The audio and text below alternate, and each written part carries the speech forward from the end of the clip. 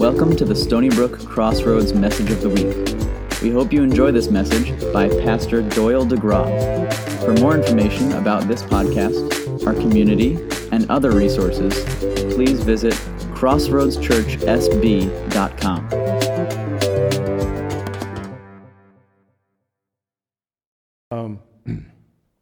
All right, so this morning we want to continue looking at Philippians. We're going to get into Philippians chapter 1, verse 12. If you want to, how did this pastor say it last night? You want to open your phones and look at your Bible, or you want to look at the screen, whatever you want to do. But as we get ready to read the passage, I want to have you think about perspective and share a couple of funny stories or interesting stories that describe how perspective can change how we see things. There was a shoe manufacturer who decided to open the Congo market, and he sent 2 salesmen into this undeveloped territory. One salesman cabled back, "The prospect here is nil. No one wears shoes." The other salesman reported enthusiastically, "The market potential is terrific. Everyone is barefooted." It's a matter of perspective. Here's another perspective. When Goliath came against the Israelites, the soldiers all thought, he's so big that we can never kill him. But David looked at the same giant and he thought, he's so big I can't miss. It's a matter of perspective. And as we enter into the book of Philippians, Paul is in prison. He has been. He's being persecuted. He will continue to be persecuted. But he has a perspective about life. And that perspective about life is always filtered through his view of Jesus Christ. So with that in mind, let's look at these verses from verse 12 to verse 30 that give us a real glimpse of Paul's perspective of his circumstances. I want you to know, brothers and sisters, that what has happened to me has really served to advance the gospel, so that it has become known throughout the whole imperial guard and to all the rest that my imprisonment is for Christ. And most of the brothers and sisters, having become confident in the Lord by my imprisonment, are much more bold to speak the word without fear. Some indeed preach Christ from envy and rivalry, but others from goodwill. The latter do it out of love, knowing that I am put here for the defense of the gospel. The former proclaim Christ out of selfish ambition, not sincerely, but thinking to afflict me in my imprisonment. What then? Only that in every way, whether in pretense or in truth, Christ is proclaimed, and in that I rejoice. Yes, and I will rejoice, for I know that through your prayers and the help of the Spirit of Jesus Christ, this will turn out for my deliverance, as it is my eager expectation and hope that I will not be at all ashamed, but that with full courage now, as always, Christ will be honored in my body, whether by life or by death. For to me to live is Christ and to die is gain. If I am to live in the flesh, that means fruitful labor for me. Yet which I shall choose, I cannot tell. I'm hard pressed between the two. My desire is to depart and be with Christ, for that is far better. But to remain in the flesh is more necessary on your account. Convinced of this, I know that I will remain and continue with you all for your progress and joy in the faith, so that in me you may have ample cause to glory in Christ Jesus because of my coming to you again. Only let your manner of life be worthy of the gospel of Christ, so that whether I come and see you or am absent, I may hear that you are standing firm in one spirit, with one mind, striving side by side for the faith of the gospel, and not frightened by anything by your opponents. This is a clear sign to them of their destruction, but of your salvation, and that from God.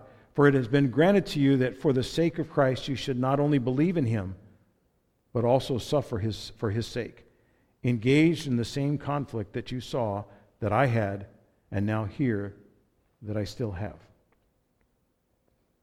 Here's the main idea I want to get across to you this morning. Life's perspective is best viewed with Christ in the center. Christ's perspective, life's perspective is best viewed with Christ in the center, so that every opportunity that we have, every circumstance, whether it's difficult or whether it's easy for us to process through, serves to advance the message of Jesus Christ. What's the message? The message is Jesus Christ made a way to the Father for us to enjoy. Jesus Christ made it possible for us to be in the fellowship of the Father, the Son, and the Holy Spirit, which every person on this planet is longing for, whether they know it or not, because that's home. That's the gospel. That's the thing that gives us perspective about every circumstance that comes our way. If we come to it with any other perspective, we're going to come up short. It's the only perspective, and Paul talks about this a lot in this book. It's the only perspective that brings joy, that brings real joy.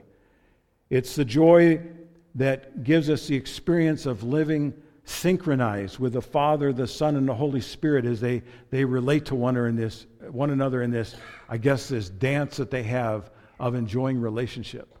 It's that kind of joy. It's the kind of joy you have when you're with a group of people and you're just so happy to be together with them. But even to a greater extent, because it represents eternal joy. So what do you think? What would you think is the key verse in the middle of this passage?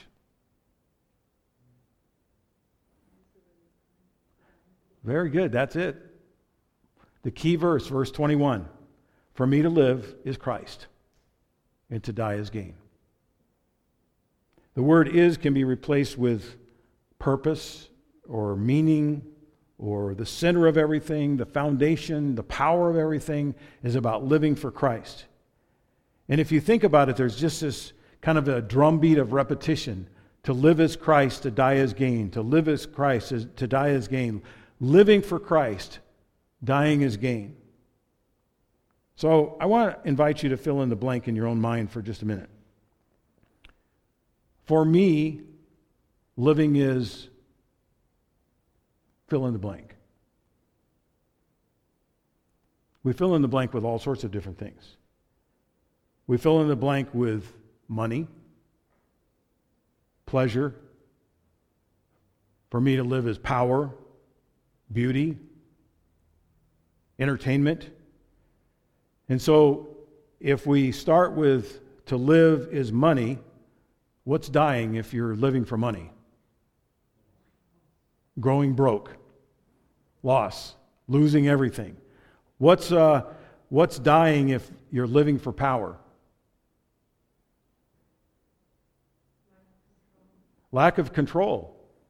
Life is spinning out of control. You're completely powerless to be able to do anything about it. What if you're living for beauty? What's dying? Growing old, wrinkles, decomposing. We're all, that's a better word than I had in my notes. I had rotting. Decomposing sounds nicer. We're all decomposing, but in reality, we're all rotting because we're all dying. In this short life, we have a decision to make, obviously, and to live at Christ. To join with Paul, we get to say, living as Christ and dying as gain. And I want you to think about the perspective that's at the core of this little short letter. 4 chapters long. Takes about 15 minutes to read the whole letter. And even in this little section, of 18 verses, 12 through 30, verse 13, my imprisonment, he says, is for Christ. Verse 18, whether in pretense or in truth, talking about some of his enemies, whether in pretense or in truth, it doesn't matter. Why? Christ is proclaimed. And because of that, I rejoice. Verse 20, I will not at all be ashamed, but that with full courage, now as always, Christ will be honored in my body. You know what his body looks like at this point as he's describing that? If you go into, I think it's one of the Corinthians, he describes how many times he had been whipped. He had been stoned. He had been put in situations where he had been starved. He'd been shipwrecked. His body is in really bad shape. But he says, I'm not ashamed of any of that because I have the benefit of knowing Christ has been honored in everything I've been through. Verse 26, so that in me you may have ample cause to glory in Christ Jesus. Verse 27, only let your manner of life be worthy of the gospel of Christ. Verse 29, for it's been granted to you that for the sake of Christ, it doesn't matter what else our life has brought our way, one thing we know for sure, everything that has come our way has been granted to us for one purpose, for the sake of Jesus Christ. That's the perspective that Paul's trying to get us to get a hold of. So I want to pull out of these verses just a few things. And that one is, others can gain the correct perspective of life based on how we respond to pressure. Others can gain the correct perspective of life based on how we respond to pressure. Look at verses 12 through 14 again, if we can.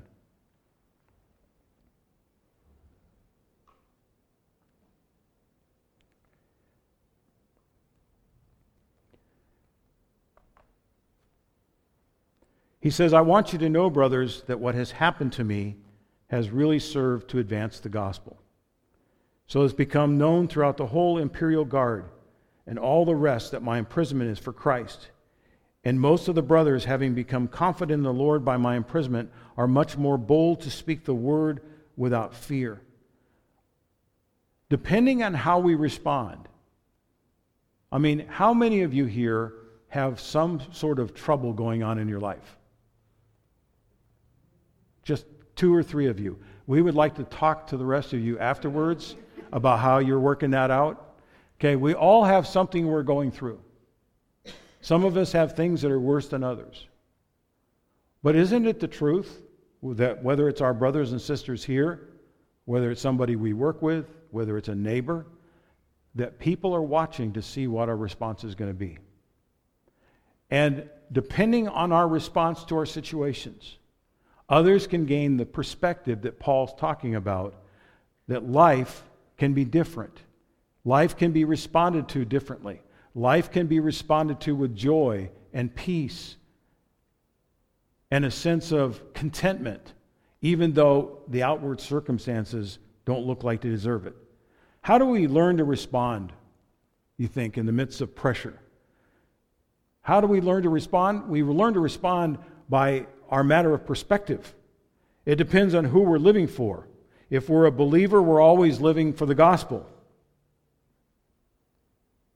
If I look at what happens to me through inward and selfish eyes, we all know that ends up making us more frustrated, and we never find any peace in the midst of that. But if I look at every situation as an opportunity for the gospel to go forward, that becomes my motivation. So I want to invite you to do something for just a moment. Just think to yourself. Just think about any difficult circumstances you're going through. And just in your heart right now, just ask the Lord, Lord, could you take those circumstances and somehow or another, could the gospel, could the message of the good news be advanced because of what I'm going through? And I encourage you to do that, because if you start to do that with life circumstances, all of a sudden it takes the power away from the circumstances. It takes the power away from the difficulties, because you realize those circumstances don't have power over me. What has power over me is what God is going to do in me through the midst of the circumstances. We all know there's no guarantee what we're going to experience in our life. But we do know there's a guarantee that this life will make sense, and we can make a difference if we see it through the perspective of what Christ brings to us. It's kind of intimidating for me to think that my perspective on life situations, how I respond, if I respond with joy or I respond with bitterness, it's intimidating to me to think that it can make or break the effectiveness of my testimony. I don't think I ever have had anybody say this, I hope not, But I don't think any of us wants to ever hear someone say, and you say you're a Christian because of the way you handled yourself. And if we don't look at life through the perspective and the lens of what Jesus Christ is doing in our lives, we're in danger of doing those kinds of things and damaging our testimony. Isn't it distressing? Hopefully it's not us, but it's distressing when you hear of someone having a moral failure or having some difficulty in their life and bringing a bad testimony to the message of Christ. And so that becomes an important factor that Paul talks about, because the next thing he says in verses 19 to 20 is about producing perspective in others with our prayer in the Holy Spirit. He says in verses 19 and 20, "Yes, I will rejoice, for I know that through your prayers and the help of the Spirit, the Spirit of Jesus Christ, this will turn out for my deliverance." So how do we learn to pray for others in the Spirit? I think my answer is this. It's a matter of perspective. Who does the Holy Spirit always point to? Jesus. So how do I know if I'm praying in the Spirit? Where do my thoughts go? Jesus. How do I know if I'm praying with the right motivation? I start having motivation that's interested in lifting up Jesus. So if I'm praying and I'm not thinking of Jesus, who am I praying in? I'm not praying in the Spirit. I'm praying in some spirit, but it's not the Holy Spirit, because Jesus always brings our attention, the Spirit always brings our attention to Jesus Christ. And so it affects how we pray for one another. Bold prayer includes prayer that seeks help and deliverance by the Holy Spirit for the sake of Christ. And so the way we know if we're praying in the Spirit is we see Jesus' purpose, we see His plan, and we see it starting to come into focus. So that means that when we're praying for ourselves and in a situation, circumstances begin to find their focus. The puzzle pieces start to come into place. When we are praying in the Spirit, because God or Jesus starts bringing order to situations and circumstances, because we've got a perspective that represents His plan and His purpose. And then the other thing I want to get from these verses is this. We gain perspective by standing side by side. We are not supposed to do this by ourselves. For those of you that are the most independent this morning in our crowd, I want to repeat it again. We are not supposed to do this by ourselves. Paul says in verses 27 to 30, "Only let your manner of life be worthy of the gospel of Christ, so that whether I come and see you or am absent, I may hear that you are standing firm in one spirit," and notice the next part, "with one mind, striving side by side for the faith of the gospel." How did Jesus send the disciples out? There were 12 of them, right? 2 by 2. That seems kind of ineffective, don't you think? That means, if I got my math right, 12 divided by 2 is 6, right? So He only sent them to 6 different areas. Why not send them out by themselves? Then He could cover 12 regions. I don't even know the exact answer, except I know that there's something about the synergy of working side by side. And also there's something about the kingdom where we are not supposed to be doing this by ourselves. Stand together against external opposition.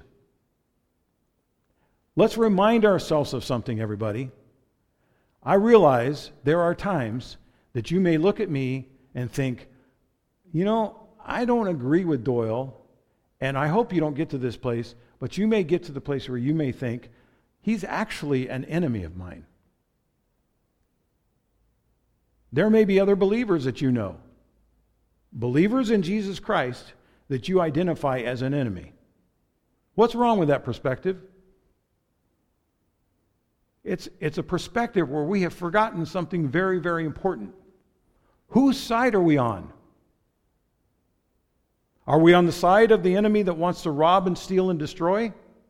Or are we on the side of the person that wants to bring to us freedom and abundant life? And isn't it true, especially in the church, isn't it true that sometimes we forget who the enemy is? And I think that's what Paul was going after. And Emily, if you could bring up these verses in chapter 2. So if there's any encouragement in Christ, any comfort from love, any participation in the Spirit, any affection and sympathy, complete my joy by being of the same mind, having the same love, being in full accord and of one mind. Do nothing from rivalry or conceit, but in humility count others more significant than yourselves. Let each of you look not only to his own interest, but also to the interest of others. We're supposed to be on the same side of the battle because we're fighting for the same Lord. We're fighting for the same leader who leads us into that battle. We stand together against external opposition. We serve one another with humble compassion.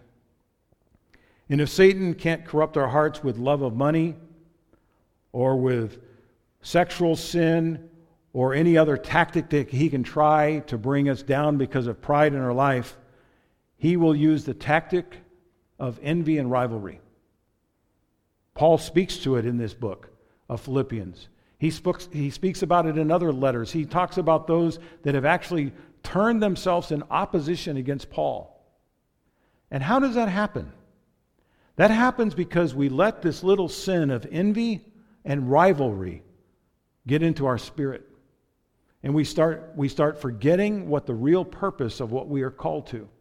We forget that we're called to serve Jesus, not to serve our own agendas.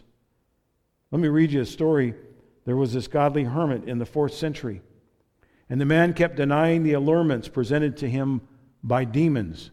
I'm strong, I can fight the demons off, he said. And the demons went back, and it's sort of like screw tape letters. The demons went back and they reported the problem to Satan. And so Satan suggested a more effective strategy. Send him a message that his brother just had been made bishop of Antioch, and bring him good news. The demons used the devil's scheme, reporting the wonderful news to the pious hermit, and on hearing this message, the godly hermit fell into deep, wicked jealousy. So how do we make sure that we're standing side by side? It's a matter of perspective. We remember that we are fighting for and with Jesus. We are not fighting each other. We are fighting for each other and for Him. That's the perspective that Paul repeats over and over again in this letter. Therefore, God's highly exalted him and bestowed on him the name that everyone will declare, and the knee that everyone will bow to declare that Jesus Christ is Lord. I count everything as lost because of the surpassing worth of knowing Christ. That's all I want to know. Is that what you believe? Then we're on the same side. I can do all things through him who strengthens me. And my God will supply every need according to his riches in Christ Jesus. Is that your perspective? If that's your perspective, then we're on the same side. Because we're going to find the perspective that God intends for all of us. So to wrap this up, let me just say this. So what do we do to have the right perspective? We stay focused. We put the gospel of Jesus Christ first. We check our motives to make sure that we don't have jealousy and envy in our hearts because someone else gets promoted ahead of us, or we find someone else succeeding for the sake of the gospel. Instead, what we do is we celebrate. And we rejoice whenever we see Christ proclaimed. I mean, the true gospel proclaimed. And we seek the Spirit in every situation because we know the Spirit's going to point us to Jesus. And we make it our ambition to honor Christ by relying on him completely and representing Jesus Christ courageously. So let me finish with this statement, and let me encourage you to hear it as clearly as possible. Stand together in him against external opposition. Serve one another in him with humble compassion. So if you stand together against their external opposition, I want to invite you to stand right now.